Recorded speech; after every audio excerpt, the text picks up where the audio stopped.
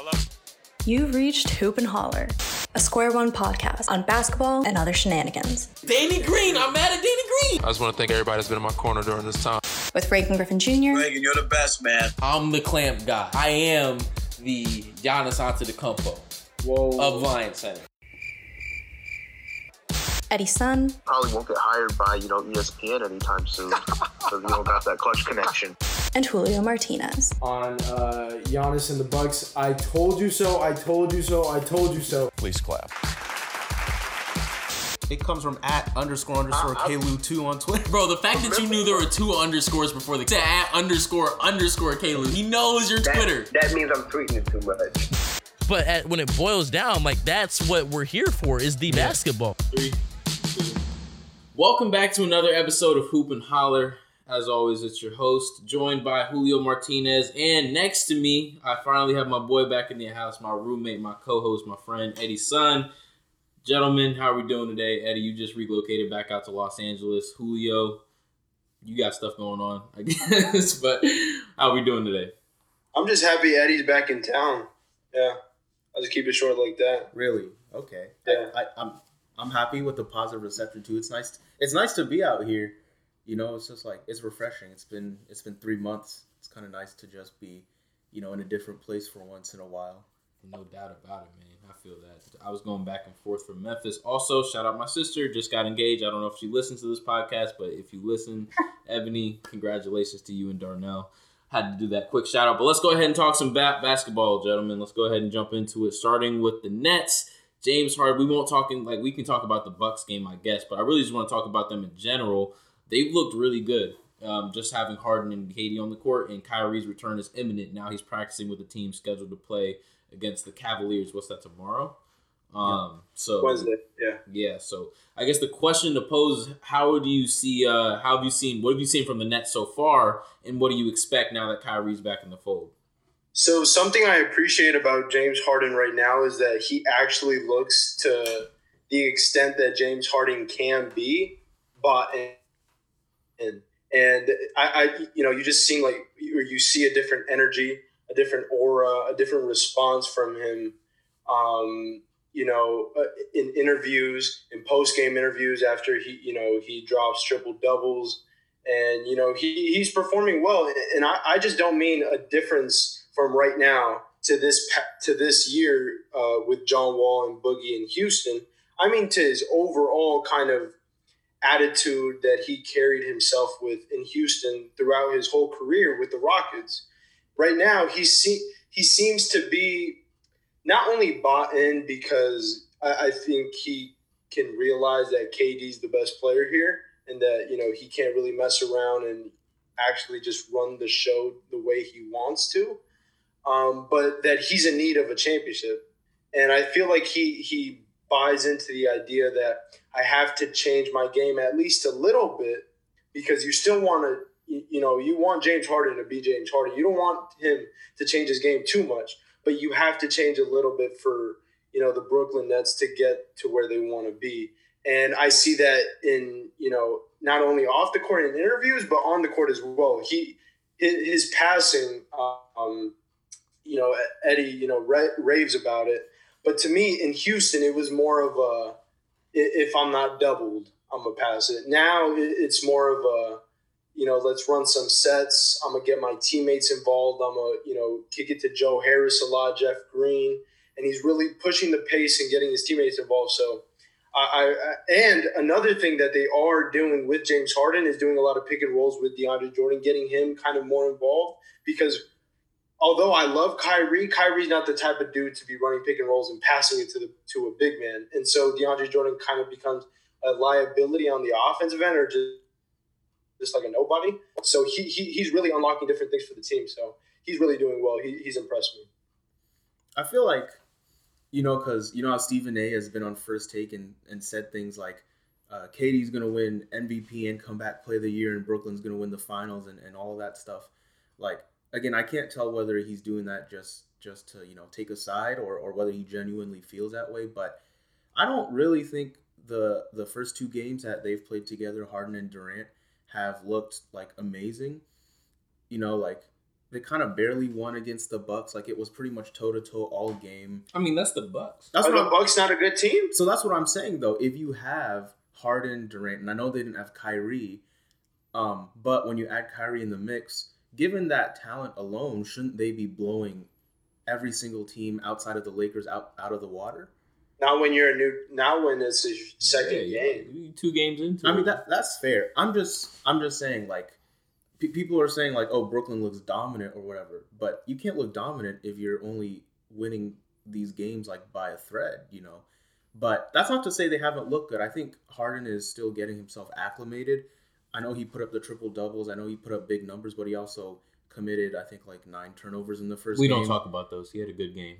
But Triple doubles are good games. but I mean, that's just to say there's a certain level of unfamiliarity for him. Like, imagine running an ISO-centric, no ball movement offense for 6 years or 4 years, and then you're coming into the system and he has to calculate, like, players actually moving when they're off the ball. So that's all stuff that it can be worked out. I'm not really criticizing KD or Harden's play or how Brooklyn looks. It's more that, again, I'm not sure if I believe that they're going to be as dominant as the sort of 3 talents together should be. It's all just what I'm saying. Well, that all depends on how Kyrie fits with James Harden specifically. Because KD is the one that can be off the ball, and he can be efficient and get 35 off 13 shots. So right. It's all dependent on those two. And that's sort of the thing, because even watching the games, like the KD and Harden pick and rolls, that's like a real thing. And even Harden showing inklings of once he passes the ball off to KD, he's actually moving a little bit, right? And he's repositioning himself, getting open threes. And a lot of people will tell you that this is kind of a narrative that's being floated around a lot, is that, okay, we just have to stagger the minutes. We have to have some KD Harden minutes. We need to have some KD Kyrie minutes. And those are going to look fine. We've seen what KD looks like with Kyrie. We've seen what KD looks like with Harden. They'll be all right. It's the Harden Kyrie minutes that concern me. I'm not sure how that's going to look, just considering that both of those guys literally need the ball. At least as far as we've seen from them thus far in their careers, they need the ball in their hands to work. So one of the two is going to have to adapt, or both is going to have to adapt their game to some extent for those minutes that it's those two sharing the court together. I really think it won't be an issue late in games. Like late in games, in late game situations, you just can't double anybody. You can't. If you double somebody, you're obviously leaving 2 other potential MVP players open, and you might be leaving Joe Harris open, who's a lethal shooter. So you really can't double anybody. And if you get Jeff Green going, which they have been, I mean and he can play your 5 potentially. That's dangerous. I can see the issue. A lot of people are hopping on the train, on the bandwagon that, put James Harden at the 1, put Kyrie at the 2. Those are their natural positions.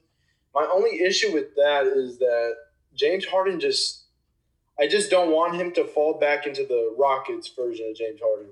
Like, don't have the ball too much in your hand now. Like, you're the best pick and roll player on the team, but, I don't want you to – it's not like you have Austin Rivers next to you or PJ Tucker. You have KD and freaking Kyrie Irving and Joe Harris next to you. You gotta be able to get off the ball and move. So I have issues with that, but I see the argument for that. Mm-hmm. So here's a question for y'all, and you kind of brought it up because you don't think that they look as dominant as they maybe should, Eddie. Over time, do we see this team? How dominating do we see this team being? Are they S tier, head and shoulders above the rest of the NBA, or head and shoulders above the rest of the Eastern Conference? What does that look like from your perspective? They got to win the East. I mean, they got to win the East. I know Spencer Dinwiddie isn't there, and their bench at times, which is why when they only have 2 guys, they have to stagger their minutes. Looks a little bit depleted. It looked well last game only because Jeff Green and DeAndre Jordan, 2 role players, played really, really well. And Joe Harris did too. But if those role players aren't going, and if they're performing like Landry Shamet, who I know Eddie loves to trash on, then they're not going to look good if they have two of the superstars. But if they have 3, that's different. Obviously, it changes the whole equation. But other than that, I mean, they got to win the East. I mean, if they don't, it's a bust. On the note of the bench, the crazy thing to me is I was looking at the minute distribution of last game, right? Even with just Harden and KD, the most minutes that anyone off the bench played was Bruce Brown at 21 minutes. Like, every one of their starters ran at least 35, some of them pushing 37, 38, which is kind of insane to me. And if, like, that's not sustainable over, like, you're going to have, and I don't, who knows how much they care about the regular season, right? It's obviously playoffs, championship, or bust for them, but you can't play like that through the course of the regular season and expect to have fresh bodies going into the playoffs. You're definitely going to see some rest games for KD, Kyrie, Harden throughout the season. Bruce Brown, I had never seen him play before. Bro was D'ing people up. I mean, Eddie's been preaching the gospel, man. He brings that energy of he's very small. That's the only thing about him. Like, the only negative about him, he's very, very, like, short against the players he tries to guard. But he's like an animal on the court, and not really, a Patrick Beverley type of nasty type dude who's, like, annoying. Like, he's actually, like, a good energy type dude. So he impressed me. So maybe I wasn't so crazy after all. No, you were. But I think, again, I feel like we all have to say, like, I think it's pretty clear that they should win the East. I don't think they're still head and shoulders above anybody. Like, I think Milwaukee will give them problems, though. Just this game seems to be kind of, like, you kind of can see the matchup. Like, Dante DiVincenzo, like, can guard one of their superstars pretty well. Like, Chris Middleton can do that sort of job. I know everyone joked about Giannis guarding Jeff Green the entire game. Bro. But listen, that's what he does on defense. Drew Holiday as well. Like, I forgot how to mention him. Let me just tell you this really fast. I know, and I've said before, they're the most switchable team, probably maybe the most lethal team on defense in the NBA. But the thing about it is that, okay, here's my thing about numbers, and obviously we all know that numbers can be, like, superficial. Yeah, Giannis might have had 27 and whatever, however many rebounds and however many assists he had, but bro did not play a good game. He did not play a good game. Like, numbers can tell you all that they want, but from my eye test will easily tell me that Giannis did not play a good game. When DeAndre Jordan can guard that man the whole game, and he's not going to take advantage of that? Well, okay. In fairness, it wasn't DeAndre Jordan sticking him one-on-one, right? They were doing the wall thing. Like, everybody's trying that shit now, right? But I see your point. It wasn't his best game. You neutralize Giannis, the offense, it's not done because obviously you have Drew Holiday and Chris Middleton looks like he's taken a step forward, not in his game, but more in kind of the offense and taking control. But yeah, you neutralize Giannis, Drew. As much as I love Drew and Chris isn't enough. It's not enough. Yeah, I don't know. I feel like defensively, that's a matchup that I think works best against what the Brooklyn Big Three has. I know, like, we haven't seen Philly play them at their strength yet, so that's the only other team that I'm still kind of interested about. But, like, I don't know. I just don't really think they're the sort of team that can win every Eastern Conference series in 5 games. Like, there's going to be some series, especially if they go up against a Milwaukee or Philly, that goes 7, I think. So perhaps I'm almost inclined to agree with you because I feel like there's going to be some games, and I don't even mean it that, like, they're going to not try for 2 games. Like, I think it's going to be like a hard fought sort of 7-game series. But here's my thing. I can't envision a situation in which they lose. So even though there might be, like, some hard fought series, I don't think this team can lose, just because when we think about big threes and how they've existed in the past, right? You think about Clay, KD, and Curry. You think about Love, LeBron, Kyrie, yada yada. Rarely do you have, I don't think ever, have you seen 3 guys on the same team whose games are virtually unstoppable, right? Where you're essentially at their mercy the entire time, right? When we talk about Kevin Durant, you can't defend Kevin Durant. I don't care if you got Chris Middleton. I don't care if you got Giannis. I don't care if you got Bam Adebayo, like whoever the fuck you think is the best defender in the NBA, Kawhi Leonard. You're not defending Kevin Durant. You're at his mercy of whether or not he's going to make the shot. Kyrie Irving. You can try to bother him, right? But you're essentially at the mercy of whether or not he's going to, do the finishes that he does and makes the shots that he does. Same thing with James Harden. If he's on, he's on. If he's off, he's off. But you're really not affecting him a whole lot. That's why it was interesting you brought up the point about like Drew Holiday and DiVincenzo. Yeah, they're like good defenders and you can throw them at them. But at the end of the day, they're getting fucking like if they're on, like there's not a thing you can do about it with any defender in the NBA. So I don't think we've ever seen three guys on the same team whose games are you're essentially at their mercy anytime you step on the court. And because of that, I can't see them losing because at least two of those three guys are going to be cooking on a given night, right? So rare is going to be the night where all three are off. And if one of those guys is on, you always have a shot in any game. I mean, or I guess the two ways that they could lose a series is one, the defensive issues that everyone's going to bring up. And two, if you have defenders that bother these shot makers enough, you're going to, force them into volume shooting kind of games like what PJ Tucker did to Kevin Durant in those Rockets. You can't affect shot makers enough without doubling them. You can affect James Harden, just like the Lakers did, because they doubled him when he crossed half court in last year's playoffs. You can't double on that. You can't double anyone on that team. I mean, again, I'll agree that I think they're going to make the finals and come out of the East. But if they don't, I'm not going to be someone who's shocked or anything. I think a lot of people will be shocked. I'm not going to be one of them. Well, yeah. Again, for me, it's just about the unstoppability, man. It's like one of the, and again, Harden still has some adjusting to do. It's going to be interesting what happens when Kyrie gets in the fold. But you just look at those three players in a vacuum. At least two of the three of them are going to be on a given night. It's rare that you step on a court and all three of them are off. But let's go ahead and move on, man. So you had Harden demand a trade. It seems like it's going to work out. But Julio, I know you wanted to address the idea of just superstars demanding trades in general, not even asking, but demanding to leave, an unfavorable situation, whether that's good or bad for the NBA. You seem to have some thoughts on it, so I'm going to hand you the floor first, man.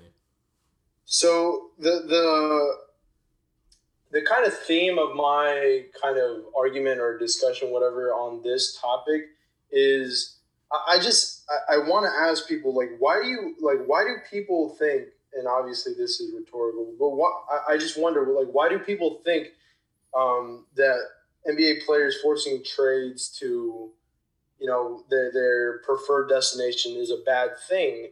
And I'm not even going for the argument of, if I had a job at ESPN and I was a top broadcaster, I could quit and go to Fox Sports because these guys aren't treating me right. I'm not even talking about from the player's perspective, for the benefit of them, because any other employee in the world can do the same thing. For me, I'm talking about strictly from an NBA perspective.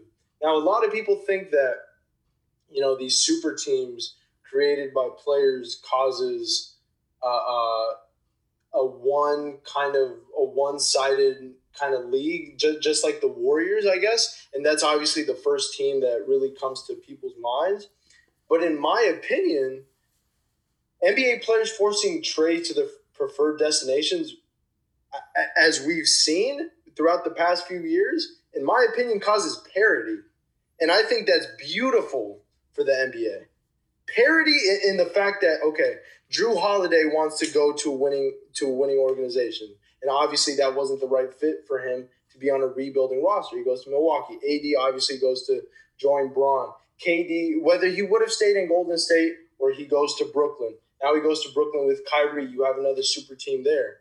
And so now Kawhi and PG want to team up with the Clippers. You have 4 to 5 teams who can maybe not win the championship feasibly, but who can really put up a fight against each other. And I think that's way better, in my opinion, than having, every NBA superstar, I guess, divided into 30 different teams, in my opinion.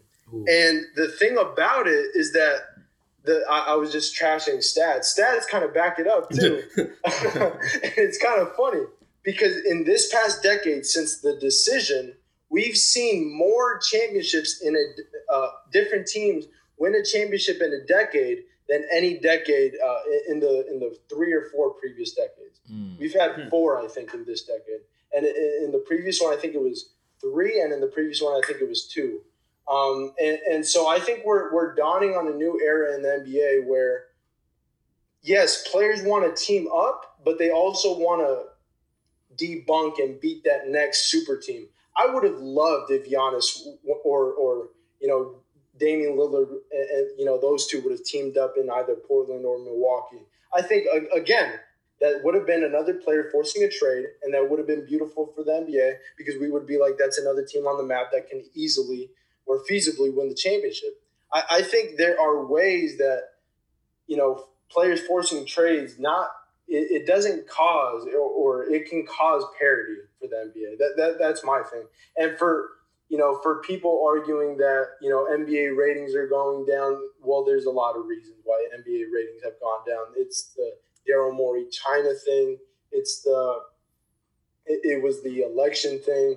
It was a whole bunch of reasons, and there's going to be other ways. Obviously, the NBA is by far the most popular league on social media. There are other ways, as we go into this next decade, into the future, that the NBA is going to be able to monetize on social media, and they've already, they're beginning to do that. So I think it's the right move for the NBA, for Adam Silver to empower players to keep doing what they're doing. There's another metric that backs you up as well, is that some of the highest rating national games and finals were those Steph and KD Warriors teams, even though it seemed like everyone complained that, they stacked the deck or whatever, but more people watched that team in those series and those national games than any other team. So there's that. But I'll be honest, I didn't even think about player empowerment in the sort of way that you've presented it. I've never even thought about it in that perspective, that parity can be,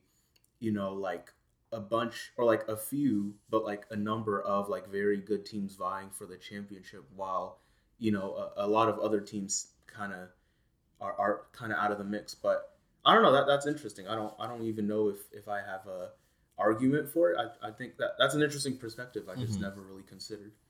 Yeah, I didn't think of that either. Just the idea, it was funny because when you said it produces parity, I was like, wait, the hell? No, it does not. It produces a lot of a small number of really good teams. But to be fair, that could be better, right? Because if we're talking about, like you said, dispersing all of the stars, right? There's not 30 superstars in the NBA, so it's not like we can attach a superstar to every team. So if we start balancing these things, just saying, okay, well, not everybody can have LeBron, right? But maybe two teams can have, who's a team that's Damian Lillard and Giannis Antetokounmpo, and they get to go toe-to-toe with LeBron, or even what we've seen in the past with the Warriors. So that was an interesting point. Yeah, and I just want to correct myself. It's been 7, not 4 teams who have won. That was also really that didn't even register with me as a thing that people might use to quantify parity in the NBA. But it makes sense because it's again, you're giving different teams opportunities to win championships at different times rather than having just Magic Johnson and Kareem, right? Because there was a time where it was like, well, shit, I'm not on the Lakers or the Celtics, so I guess I'm just not going to win a championship in my career. That's okay. That's tough. But no, I mean that's an interesting argument, man. I know. Before we move on, I also want to say that I think I have more sympathy for, and I know we're gonna talk about this player soon. I have more sympathy for a guy like LeBron and a guy like Kawhi, and kind of empowering himself and moving himself to a situation where he has the best chance to win, because I'm watching Steph this year. And sometimes it's like you watch a superstar player languish on a mediocre or average team. And you even had Steve Kerr come out the other day and say, this year we're just trying to make the playoffs, and hopefully next year we can be championship contenders. That if this was a LeBron team or this was any other superstar, they simply would not allow that sort of talk. There's no way any other superstar is allowing a coach to be like, we're not trying to win the championship this year. So again, I think this year more than any other year, I used to maybe lambast a little bit that, a player like LeBron can always have a chance at a championship because he always has the best teammates around him. Well, sometimes for star players, I guess that makes sense. Why waste even a year? Because again, the time is so precious, right? Being mediocre or on a mediocre team. I mean, it's so frustrating. You guys know that my favorite player ever was Kobe, and even he asked for a damn trade. Did they trade him? No. he still asked for a trade. That's why I don't use that argument that, Kobe stayed with one team, he powered through bad teams, and he, got his 2 titles without Shaq. It's a dumb argument to me.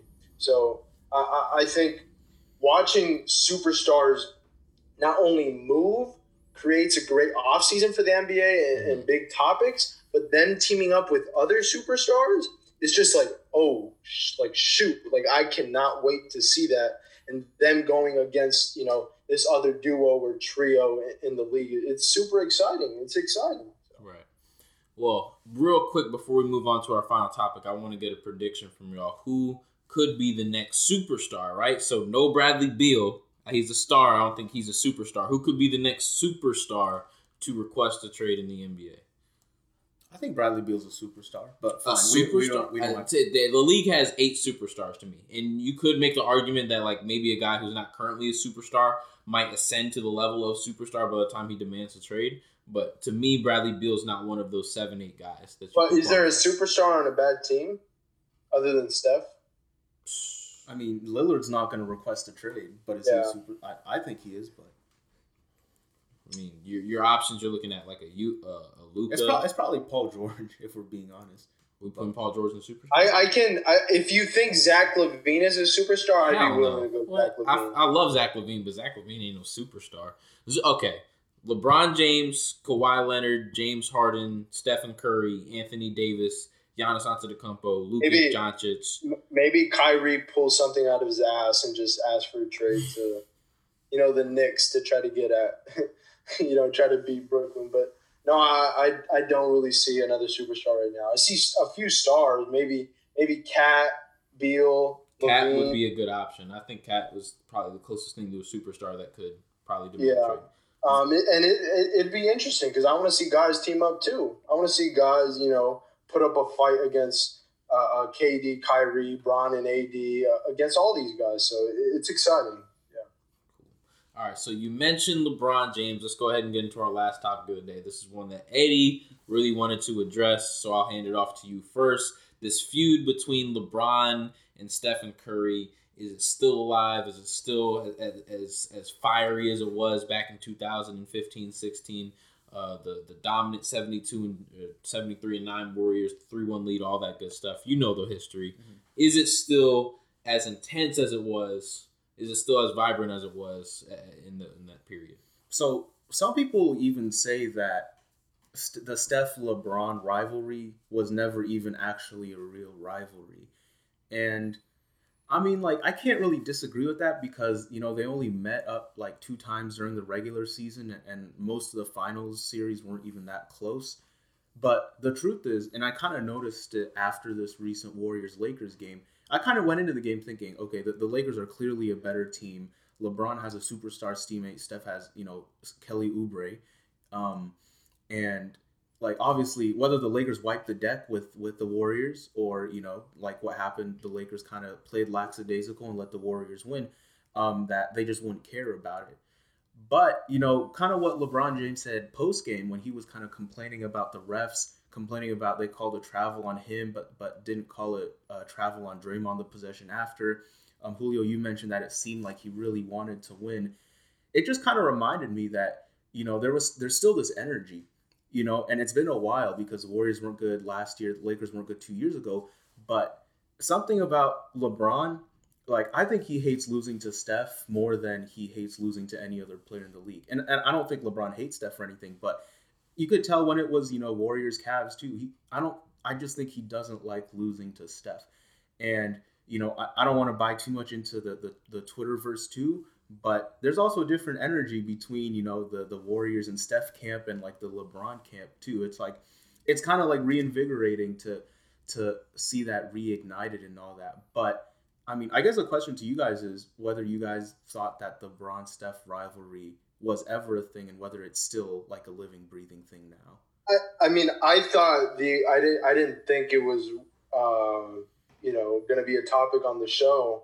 But, I mean, I saw it in LeBron's eyes at the end of the game. He went 3.5 quarters in that game without, a care in the world. And then he realized, oh, shoot, the game is tied. I'm about to lose to this little light skin ass, weak ass mother, you know what. And you could tell that, in my opinion, you can tell from a player's reactions to refs' calls how much they care about a given game.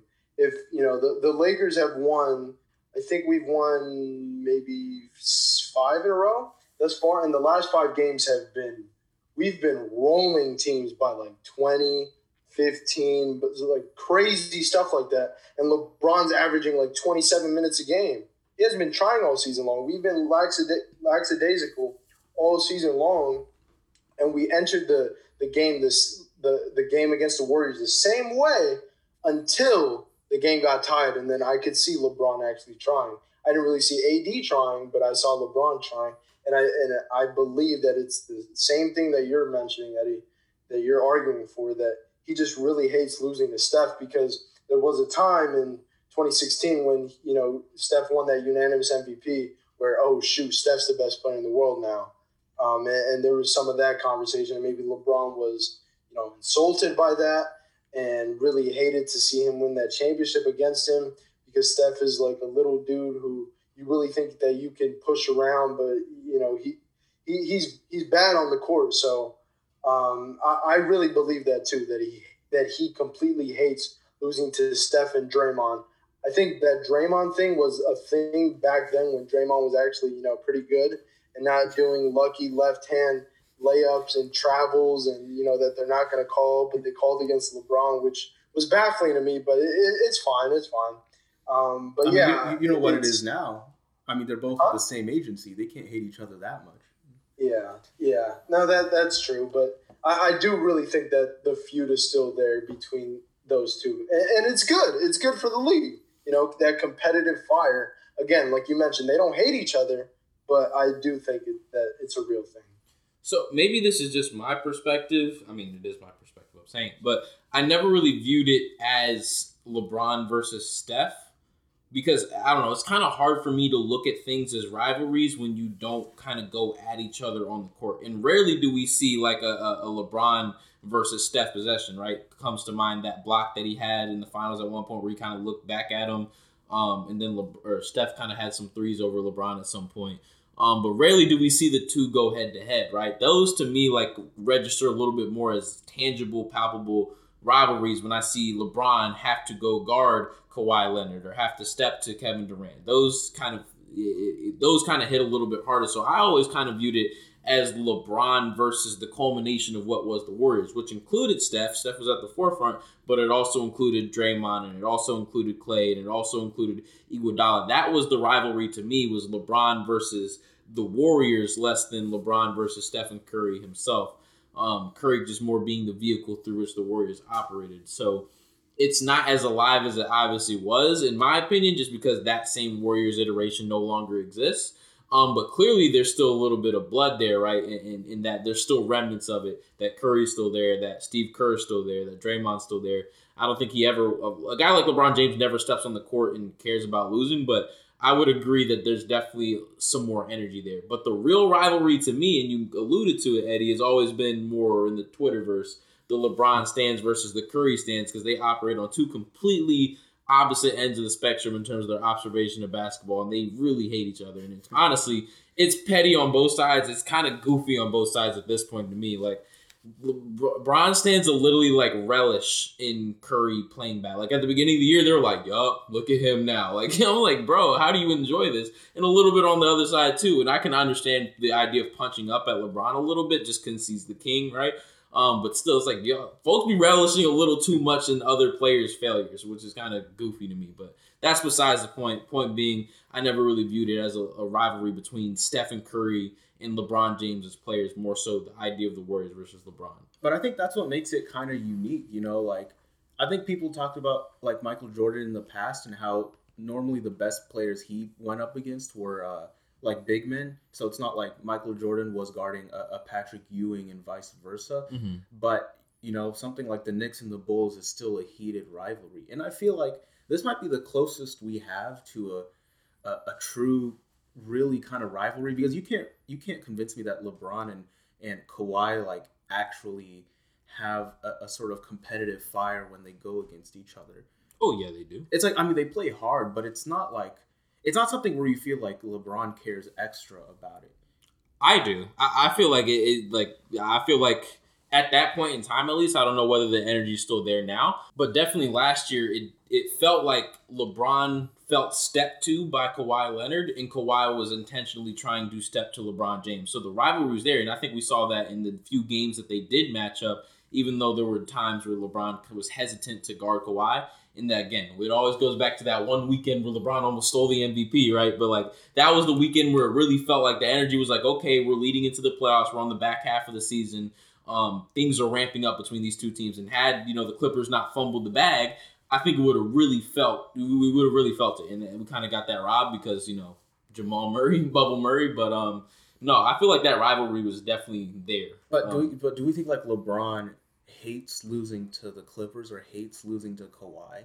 Yes, because I don't think it's as strong as this whole LeBron Steph thing. To the Clippers, yes. I mean, not so much. I wouldn't say as much to Kawhi because Kawhi's not, I guess, as threatening or was as threatening to his kind of legacy and his position in the NBA hierarchy as much as Steph was. Maybe it's because obviously Steph is an overall better player in history than Kawhi, yes. But it's also because Steph actually has, and this is not a shot at Kawhi, has more of a personality, and media the sports media landscape can, I guess, push him up more and build him up further to, I guess, take down the king.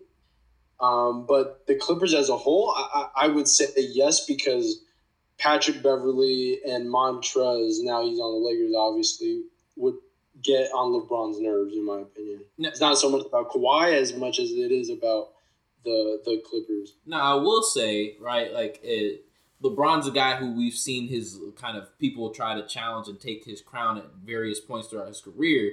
And Stephen Curry is the only guy to really step to LeBron and say, nah, this is my MVP. Nah, I'm going to win it unanimously. Nah, this is my championship. You know what I mean? Like, at no point is Kawhi Leonard taking a championship or an MVP from LeBron James. At no point, Kevin Durant might have taken an MVP at some point, and obviously he got some championships after he joined the Warriors. But Stephen Curry, to me, is the only player in NBA history to have tangible accolades that were stripped from LeBron James at a given point in time. That, LeBron might have felt like he earned, besides like the defensive player of the year or whatever. So I will say that the energy is probably there for Stephen Curry specifically to an extent. But again, I feel like that's more towards the Warriors than it is specifically Stephen Curry. I mean, I always say that, the energy is different because the kind of, a basketball media verse and just the fandom kind of anointed Steph Curry as the golden boy. Once Bron went back to Cleveland when he was supposedly, going to take control of his own kind of legacy and all that. And it kind of got disrupted by the whole Warriors run spearheaded by Steph. But, I mean, I say that some people think I'm being crazy or whatever. I'm reaching too much into it. But, again, I think the Warriors Bron thing or the Steph Bron thing is just something special. And it's kind of cool because this is the first competitive, like, Lakers or Bron versus Warriors matchup since the end of the Cavs days, to me, like 2 or 3 seasons ago. So, it was the first time in a while I feel like we got one of those really competitive, like truly competitive games. Okay, I was going to say, it's a game, not, and as much as I hate tooting the Lakers horn because I hate being that Laker fan, my team is the best, we're going to sweep everyone. Oh, I mean, like, you guys will sweep, like that, no doubt, but... Yeah, I mean, we're obviously way better than the Warriors, and it's because I'm so happy that they won. Like, you guys don't understand the joy I had when LeBron missed that last shot. Like, it makes me actually so happy. Because if he would have made that shot, we would have not tried for, like, the next 10 games again. And, this makes us regroup and everything. So I only wish that LeBron can be the same type of player next year and Klay comes back healthy next year. So possibly for a real kind of rebooting of that rivalry can occur maybe in the playoffs. I feel like in this era, right, where we don't really have team rivalries anymore just because people jump ship so often, we've kind of been...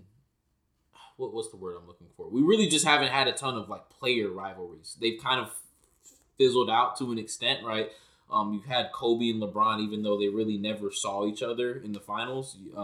The only real player rivalry that I feel like we got a sort of culmination or a finality on was LeBron James and Stephen Curry.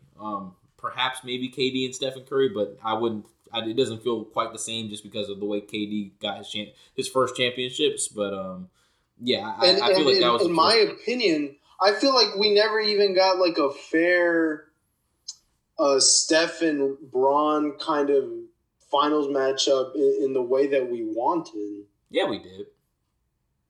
How so? I don't think we did, because I don't count the KD years at all. Like at all. Sure. But, in the first year, obviously, K-Love and Kyrie went down. Yeah. So I don't count that one. In the second one that LeBron won, I really wanted to see Draymond there the whole series. Obviously, He missed the game. So what? No, I mean that was definitely the turning point. That much can't be denied. But again, in the same vein, like things happen for a reason. Draymond hadn't really handled himself well throughout the entire playoffs. Very iffy technical call. Like, let's be real about it. Bron stepped over him, right? Yeah, my point being is that I wanted everybody to be healthy. Obviously, no KD, and that bench mob that they had. I know Eddie doesn't really think of that bench in high regard as much as I do, but that same bench, no KD, no injuries, no suspensions. I wanted to see that, and I feel like to me we never got it. In my opinion. I mean, that's what the 2K simulator's for. There's always going to be some variable that's beyond everybody's control, but. Any parting words on that point before we get up out of here? Caruso shooting 58% from three, so I hope he can keep that up. Speaking of some of my players shooting from three, Lu Dort dropped 20 today, 3-6 from three, keeping up his 40% from three range. Like, it's light for him. It's light for him. And he was putting the ball on the ground, making passes, doing finishes. I'm telling you. And forgetting how to play defense sometimes. Bro, nah. That ain't never happened for Lu Dort. Now y'all greasing it because Lu Dort's on clamp mode. But anyway, I had to get my shout out to Lu Dort in the podcast. That's the obligatory shout out. But as always, thank you guys so much for tuning in. Go check out the Twitter. Eddie's always tweeting about good games and triple doubles and whatnot. Go check all that fun stuff out. Check out the Instagram. Well, that's besides the point. Thank you guys as always so much for tuning in and all the support. It's very much appreciated. We'll be here every Wednesday and Saturday. Stay tuned. We will see you next time. This has been the Hoop and Holler Podcast.